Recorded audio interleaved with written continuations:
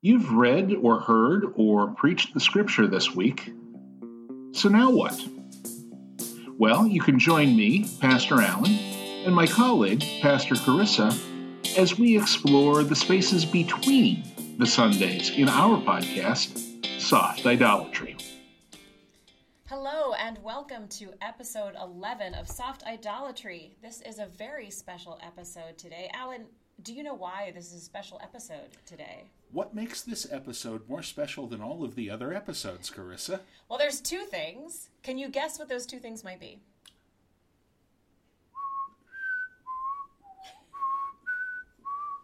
I don't know. Can I guess? Well, I could steal your thunder and say we're both in the same room for once. We are. Usually we record remotely. We call via Skype and record, and then we have a great editor who puts that all together. There's actually a second reason that this is a great episode, too. Number 11 is a very special number. It's a special number. Well, I was just going to say we're not so distant now. True, and also it's a palindrome. It's a pretty lame palindrome. It's really just a repetition of the digit 1. I mean, sure. But it is. It's nice to be recording live in the same room and be able to see each other in person as we record. Mm-hmm. Alan, are you reading anything new this week? I know you've been traveling. No, I really haven't changed any of the books that I'm reading. I have had too little time and energy to read either for fun or for work, but I am technically on vacation for a few more hours, so I am trying not to do the things that qualify as work. This is sort of work, but it's more fun than a lot of the other work that we do. That's fair. It surely is. It surely is. And I'm also not reading anything new. It was quite a long week for me, indeed. It was a long week. Do we need to have a check-in? I know we don't normally do this, but... You're right, we don't normally do this, but we are live in the same room today, which makes that feel a little more natural, even though we've seen each other over the past few days more than normal. And yeah, I have had an emotional week. How are you today? Well, I'm still majorly annoyed. The other night I was out at the store and I pulled out my credit card to pay for a purchase, and my credit card was declined. Yeesh. I had used the credit card literally the day before, and I get home, and after all of the time that it takes to connect to customer service, the customer service rep asks, "Didn't you get your new credit card?" "What new credit card?" I said. "Oh, well, there was a fraud complaint with one of the merchants you do business with, so we closed that one and sent you a new credit card." And I said, "Well, I didn't get it." She said, "Well, we sent it out 3 weeks ago." And finally, after going back and forth and getting transferred to a different customer service rep, we found out that even though I had changed my address in the system when I moved to New Jersey, they still sent it to Western Pennsylvania. And so it took a lot of going around, and finally they overnighted it to me, but of course I was traveling the next day, so they actually overnighted it to Carissa because I was going to see her the day I was traveling. So yep. I was just livid over the whole thing. This just drove me insane. As we are talking today about suffering, that makes me think about that being right up there with my recent first world problem of having to change my cat's appointment at the groomer so that I could go pick up my new iPhone. You really having a hard life there, man. Yeah, those are some classic first world problems of not having access to my line of credit 24/7, and and you not being able to upgrade your iPhone. Oh no, I was able to upgrade it. My cat's groomer was very gracious about the whole thing. But I was actually going a little bit deeper. My week was kind of emotional because we had to say goodbye to our dog yesterday. Mm-hmm. She was 15 years old and in a lot of pain, and it was just time. And then we're reading all these texts about suffering. And, you know, grief over a pet is not the same sort of suffering that we're seeing in these texts that we're reading today. But it still kind of sucks to have Yeah. that all come together at the same time. So It's not exactly Christian martyrdom. no, not exactly. So what are your supporting texts? What is your supporting text for this week? So I'm going to be using Habakkuk 1, 1 through 4, and Habakkuk 2, 1 through 4. How about I read those? How about you do that? All right. It's almost like we planned this out or something. Don't spoil the illusion. I don't think anyone is under any illusions about any of this at all. All right, so this is Habakkuk 1, 1 through 4, and Habakkuk 2, 1 through 4. The oracle that Habakkuk the prophet saw. O Lord, how long shall I cry for help, and you will not hear? Or cry to you violence, and you will not save? Why do you make me see iniquity, and why do you idly look at wrong? Destruction and violence are before me. Strife and contention arise. So the law is paralyzed, and justice never goes forth. For the wicked surround the righteous, so justice goes forth perverted. I will take my stand at my watchpost, and station myself on the tower, and look out to see what he will say to me, and what I will answer concerning my complaint. And the Lord answered me, Write the vision, make it plain on tablets, so he may run who reads it. For still the vision awaits its appointed time, it hastens to the end, it will not lie. If it seems slow, wait for it. It will surely come, it will not delay. Behold, his soul is puffed up, it is not upright within him, but the righteous shall live by his faith. Good passage. My supporting text is Luke 17, verses 5 through 10. The apostles said to the Lord, Increase our faith.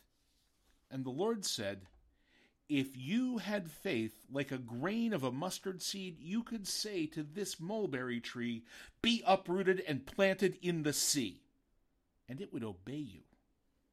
Will any of you, who has a servant plowing or keeping sheep, say to him when he has come in from the field, Come at once and recline at table?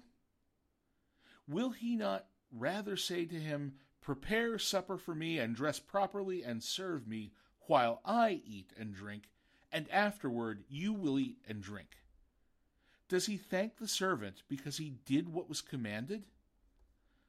So you also, when you have done all that you were commanded, say, We are unworthy servants. We have only done what was our duty. Also a fascinating text. Indeed. And our principal text today, the one that comes from these two letters to Timothy that we're cycling through right now, is 2 Timothy 1, 1 through 14. Paul, an apostle of Christ Jesus, by the will of God, according to the promise of the life that is in Christ Jesus. To Timothy, my beloved child, grace, mercy, and peace from God the Father and Jesus Christ our Lord. I thank God whom I serve, as did my ancestors, with a clear conscience, as I remember you constantly in my prayers night and day. As I remember your tears, I long to see you, that I may be filled with joy. I am reminded of your sincere faith, a faith that dwelt first in your grandmother Lois and your mother Eunice, and now, I am sure, dwells in you as well. For this reason, I remind you to fan into flame the gift of God, which is in you through the laying on of my hands. For God gave us a spirit not of fear, but of power and love and self-control. Therefore, do not be ashamed of the testimony about our Lord, nor of me, his prisoner, but share in suffering for the gospel by the power of God, who saved us and called us to a holy calling, not because of our works, but because of his own purpose and grace, which he gave us in Christ Jesus before the ages began, and which now has been manifested through the appearing of our Savior Christ Jesus, who abolished death and brought life and immortality to light through the gospel, for which I was appointed a preacher and apostle and teacher, which is why I suffer as I do. But I am not ashamed, for I know whom I have believed, and I am convinced that he is able to guard until that day what has been entrusted to me. Follow the pattern of the sound words that you have heard from me, in the faith and love that are in Christ Jesus, by the Holy Spirit who dwells within us. Guard the good deposit entrusted to you. This is the word of God for the people of God. Thanks be to God. So, our overarching theme in this series is identity in Christ. And the reason I'm including the reading from Luke as my supporting text is that I think it gets to some of our principal misunderstandings about faith and identity. I think that too often we have this understanding of the word faith as something that happens in the intellectual domains or in our cognitive functioning, when faith is as much what we believe as what we do. It is how we express our love for God. It is how we follow Jesus. It is where we put our bodies. It is how we use our hands and feet. That's faith. But the disciples think that it is some kind of quality that can be bestowed upon them by Jesus, that Jesus can somehow give them more of this thing. And I think that this is entirely the wrong notion, and Jesus kind of shouts that at them. He takes them to task for their understanding of faith. And the central idea here, and I think what will probably be my sermon title, is use it or lose it. Faith is what we do. So if you are feeling not enough faith, keep doing the things that require faith. Keep recharging those batteries. Yeah. First of all, the most important thing is not our faith in God, it's God's faithfulness to us. That's where faith begins. And if we are having trouble seeing that, then we can work harder to find that. We can study it more. We can get more involved in the ministries of the Christ who calls us to come and follow him. Now, this brings to mind a number of things as I talk through this. First off is the theologian Dietrich Bonhoeffer, who talked about the cost of discipleship. And this is one of the points of contact between the reading in Luke and the reading from 2 Timothy. Paul talks in verse 12 about suffering for his faith. And I think all of our lives in this country at this time, not all of our lives, most of our lives are so comfortable that we don't have a good appreciation of suffering, and so we do a poor job of differentiating between suffering and annoyance. That's why we began with these annoying first world problems that we have today. Have you ever heard the Weird Al song? This is such a diversion right now, but the Weird Al song, First World Problems? I have not. I will definitely link the YouTube video to that in the show notes. You're welcome, everyone. So, we are so self-absorbed and wrapped up in our own lives, and little problems like not having a credit card 24/7. Little problems like having to wait or not having to wait for our new iPhones, or problems like the threat of having to wait an extra day for the new iPhone so that we can make the cat groomer's appointment. We have all of these things because we live in our own little bubbles, and when we are in those bubbles, we don't see the suffering of others, and we don't see places where people are really struggling. I believe that suffering is characterized by isolation. It is characterized by being cut off from people whom you love or relationships that give you life. And this is not meant to be a very... it's not meant to be a definition with a lot of granular detail. And I want to hesitate to not say real suffering versus fake suffering, because I don't want to trivialize things that are real problems that I don't see because I'm not in the midst of that suffering. But there is definitely a corrective needed for all of us in the differentiation between annoyance and suffering. Absolutely. You're absolutely right. So one thing that annoys me right now, with good reason, for a nice transition here, is October is Domestic Violence Awareness Month. That is not what annoys me. I'm all for having that particular observance. I think it's important. But in our Presbyterian planning calendar, the Sunday that is demarcated for domestic violence awareness is the same Sunday that we celebrate World Communion Sunday. That is a huge problem, if you ask me, because what we've essentially said is domestic violence awareness, one of the most prevalent forms of suffering in our country. In our world, anywhere, correct. It knows no national boundaries or socioeconomic boundaries or racial boundaries or anything like that. One of these most prevalent problems, we say, okay, yeah, we'll give it a Sunday, but it's going to have to share the spotlight with World Communion Sunday. Well, aside from someone who, like myself, is a survivor of domestic violence, who is going to choose that over World Communion Sunday? We've just forced it to compete with an observance of one of our sacraments. We only have 2 sacraments in the Presbyterian Church, and we're going to force this to compete with one of them. And at the same time that, theoretically, all Christians around the world are united in this sacrament. Exactly. So you feel like a schmuck if you ignore World Communion Sunday. But how dare we shortchange recognition of such a prevalent problem in our world? Something, in your congregation, if you have,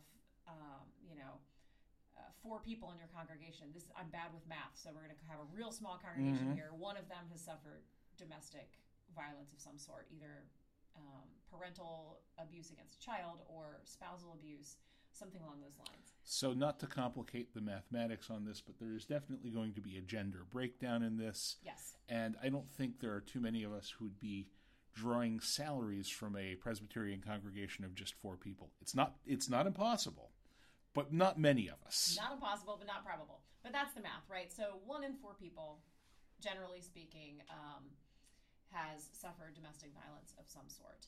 This knows no gender boundaries. Now, women tend to be more prone to it simply because we are physically smaller and traditionally have been given less social power, right? People of color are more at risk for the same reasons. Children are more at risk, physically smaller, no social capital, again, those same things. However, it's found in every social class, every race, every country, everywhere, every church, frankly. And so this is my annoyance right now, is trying to figure out how to reconcile honoring that we need to be aware of this and we need to be talking about it in our pews. It's uncomfortable, sure, but we are called to talk about the uncomfortable. Correct. Though it is, I think, a challenge because we live in a world that has worked to construct a reality, a false reality, in which there is no discomfort anywhere. I'm gonna riff on this just a little bit and say that one of my great surprises when I got to seminary was to find out in a pastoral care class how many of my classmates had never been to a funeral. And these were people who were, 25, 26, 28 years old. Now, some of them perhaps lived in different parts of the country from the rest of their family, but there is an idea out there now that children can't handle funerals, so children don't get taken to funerals or even visitations. And then what happens when they finally have to go to a funeral is, oh, right, they can't handle it. So maybe the thing to do is to take them. Obviously, you know your own children best and what does and doesn't work. But as a general principle, I would say, take your kids to funerals. Let them know. Yes, death sucks. Saying goodbye sucks. But like using faith, if you practice this, it gets less difficult. Doesn't make it easier to say goodbye, but it makes it easier to walk through the social ritual. Yeah, I like that. And that's helpful as well if we're talking about, we don't want to demean or diminish anyone's pain, but we also don't want to say that, picking up my iPhone half an hour later or taking my cat to the groomer half an hour earlier was actual suffering, right? There's a sliding scale from annoyance to discomfort to true suffering. Right. And if we can't even deal with the discomfort, for instance, the discomfort of listening to a guest speaker or a sermon that focuses seriously on domestic violence, then those of us who have not seen it firsthand, who have not been on the receiving end of it, will not know how to recognize it in the world around us. Right. And when we think about how it's vulnerable populations, children, racial minorities, women who are more at risk of violent acts against them, Scripture calls us to care for the weak and the vulnerable. It does, to uphold the widow and the orphan, to welcome the stranger, the foreigner, the refugee. It calls us to, oh my goodness, actually go out and engage with the prisoner, the person who is being punished for his or her crimes. We're still kind of called to go out and engage with that person. Not kinda. No, not kinda at all. Not kinda at all. That was dramatic emphasis. And, I do spend a lot of time with prisoners. I go into the jail almost weekly to teach a class on trauma and abuse recovery. And one of the things that I find time and time again is most of the women that I'm working with are there because of some sort of abuse or trauma in their past. And not having the coping skills to deal with that, and then reaching out in wrong ways that lead to criminal behavior, or being connected to boyfriends or husbands that are exhibiting criminal behavior and they get charged along with the boyfriend or husband, etc., etc. Exactly. And then there's all of the negative coping skills that go along with, with trauma, negative coping skills like drugs and alcohol and keeping secrets. Snitches get stitches. Well, right, yeah. Then you get into the people don't want to report this stuff because it's uncomfortable. People don't like it. People don't believe you. Exactly. Yeah. And we are now, I think, drifting into definitions of suffering that are beyond that realm of what is just uncomfortable or unpleasant. Physical abuse is suffering. Disconnection is suffering. And this is an aspect of the lives of a lot of people of great faith. I mentioned earlier the German theologian Dietrich Bonhoeffer. Bonhoeffer was part of a group in Germany in the 1930s called the Confessing Church, and they felt that the existing churches were too closely connected to the German state. And to compress the story a bit, Bonhoeffer himself would end up in a concentration camp and would die in a Nazi concentration camp for his faith. Going back to the Apostle Paul, to the Apostle Peter, these are individuals who literally, physically suffered for their faith. They were persecuted, they died. They have suffered. Paul, in this letter, is talking about suffering for the faith, and he's probably speaking of his isolation in a Roman prison as he is awaiting trial. So those are all kinds of examples of what happens when we cross the line from discomfort to suffering. What does it look like? And it's easy when we have a letter from Paul where he says, I, Paul, a prisoner for Christ. It's easy to discern that's what that means. Recognizing a victim of domestic violence is not always as clear-cut and easy. Many people are good at hiding it, whether it is the woman who is abused by her husband or the husband who is doing the abuse. It continues in part because There is shame and stigma attached because secrets are kept, and because in relationships, one person is using his or her power over the other to maintain a very toxic status quo. Our overarching theme for this section is identity in Christ. And identity and suffering are intertwined in a lot of ways. Some people identify themselves by their suffering. For many people, the suffering causes a loss of identity or a misidentity, both for the sufferer and if there's a perpetrator causing the suffering, that does damage to their identity in Christ as well.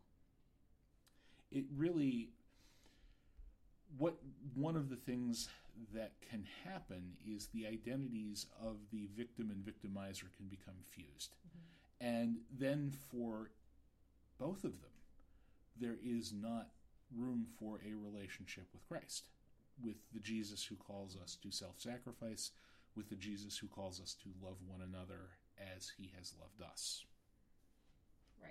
Right.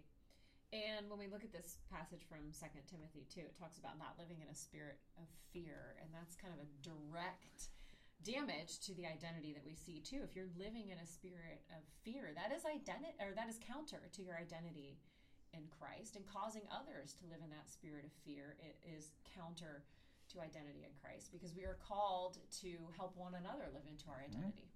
Yeah, and that's really part of our identity in Christ, is pulling people out of isolation. It is breaking down walls of hostility. I forget, have we on this podcast talked about the Confession of Belar?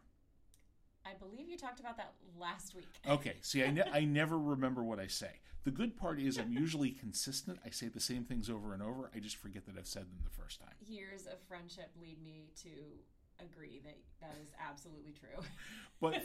But for a quick rehash, this confessional statement comes out of a splinter group in the Dutch Reformed Church in South Africa in the 1980s, and it is a condemnation of the official government policy of apartheid.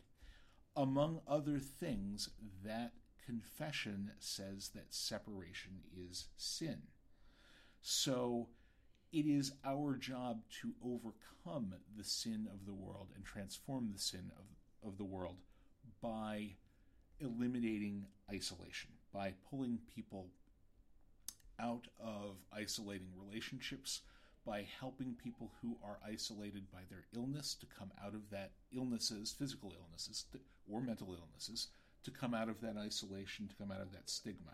So all of these are ways that we can practice the faith. This is how we increase our faith in God. We go out there and do the work. And part of that means sometimes getting past things that annoy us or scare us. Often those are things that come from bad teaching, things that we have mislearned in church, and this is also what Paul is talking about in the letter to Timothy. He is saying, free yourselves from bad doctrine, more or less. That's my gloss. It's a valid gloss. That's a good one.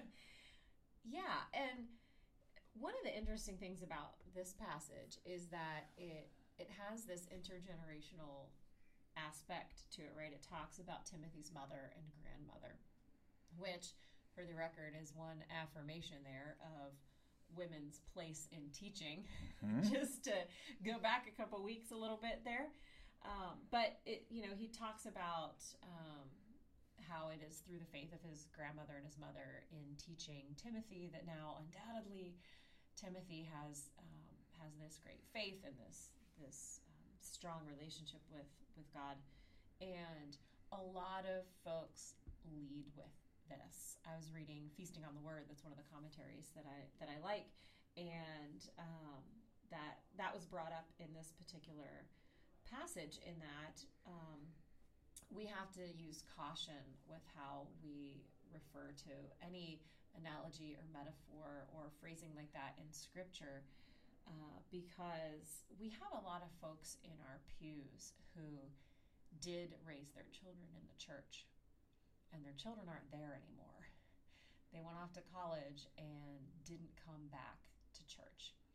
And so you have these congregations that are kind of losing hope, right? Because they've got a bunch of baby boomers, folks the age of our parents, our meaning Alan and I. I'm not assuming everyone listening is a Gen Xer, right? And then, you've got a handful of Gen Xers like us, and very few folks in younger generations, and at least in churches that tend to be boomer heavy, right? Right. And I'm not saying this to bring up that whole boomers versus millennials debate. That drives me wild. Hey guys, there's a whole generation of us in between you. We are the generational middle child. We really are. We absolutely are the generational middle child.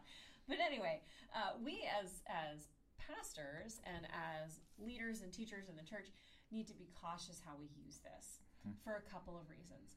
We may have folks in our church who are feeling that sore spot or that guilt or that shame associated with their kids not being at church anymore. Mm-hmm. We also have to be aware that there are people in our pews whose parents were not Lois and Eunice. Their Correct. parents were awful. Yes, absolutely. Not to go off on a separate tangent here, but You would never do that. I would never do that. But now that I live in New Jersey, how can I not think of The Sopranos? You've also mentioned that. Did I mention this before? I thought this was just our conversation that didn't make it into the podcast. No, I think you've actually shared this story before. But go ahead. Okay. I know which one you're sharing. So yeah, one of the things that I loved about that series is it had an evil mother in the series, and our American culture says, "Yay, mom and apple pie," which, yes, I have a wonderful mother.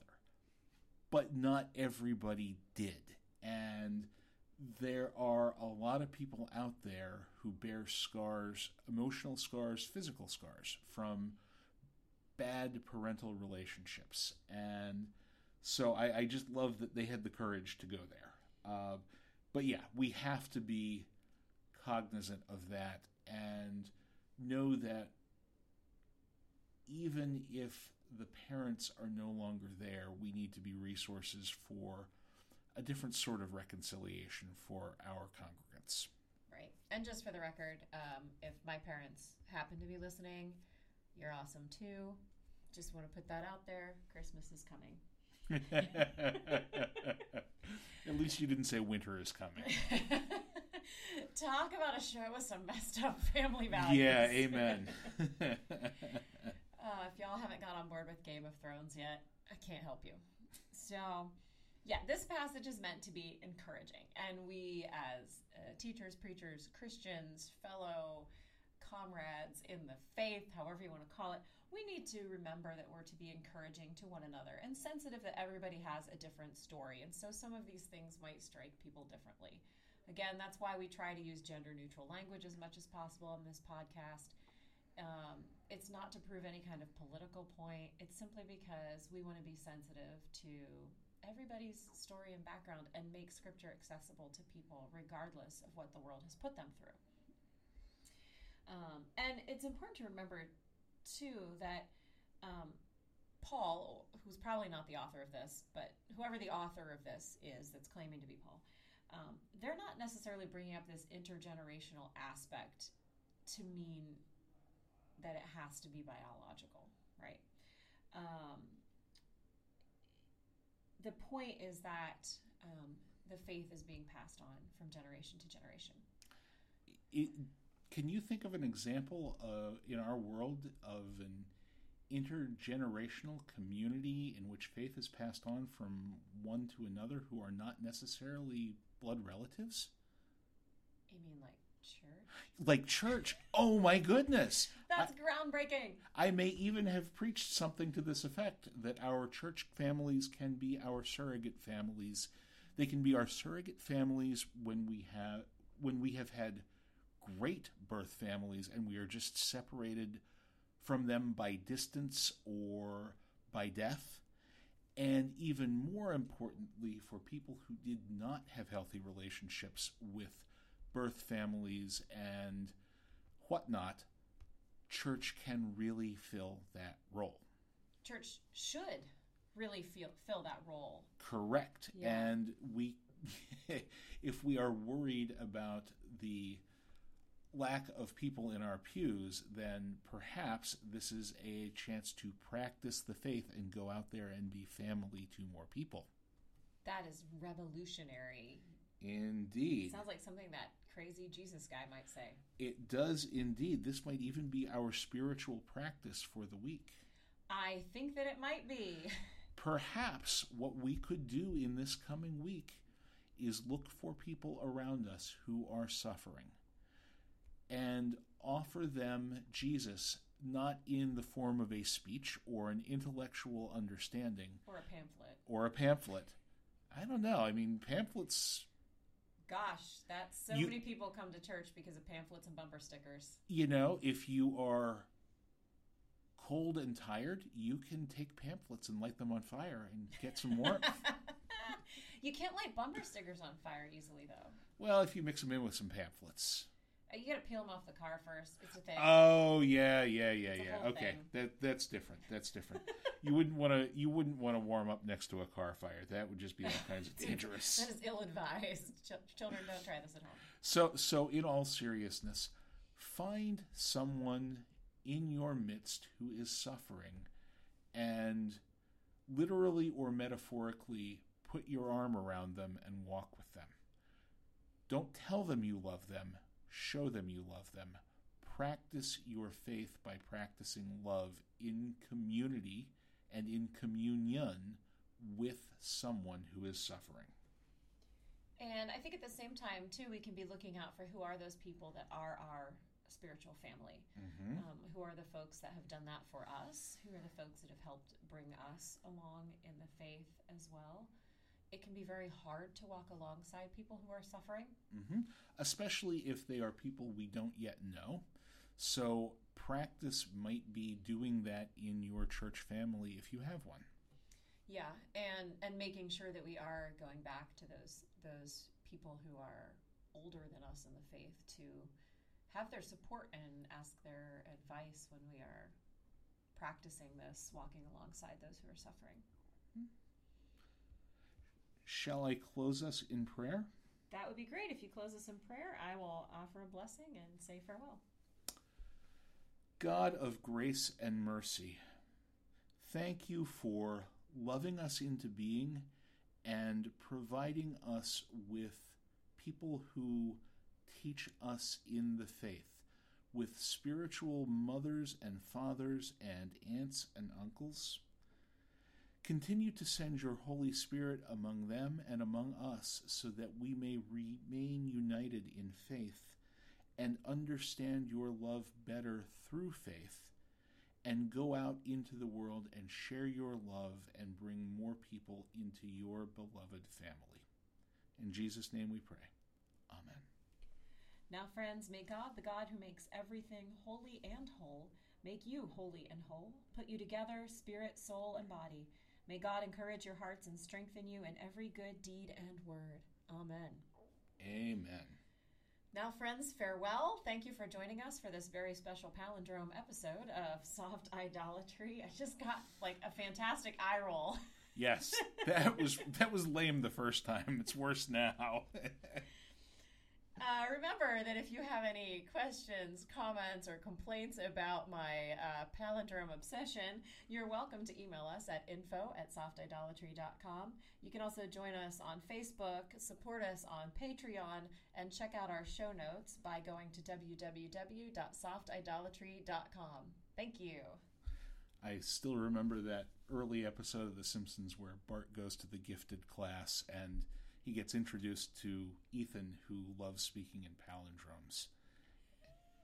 and he says, "Oh, Mem Sahib, Bart, Rabbi has memo."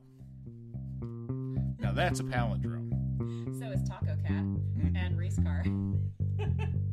Well, I do have to support Taco Cat because tacos. And cats.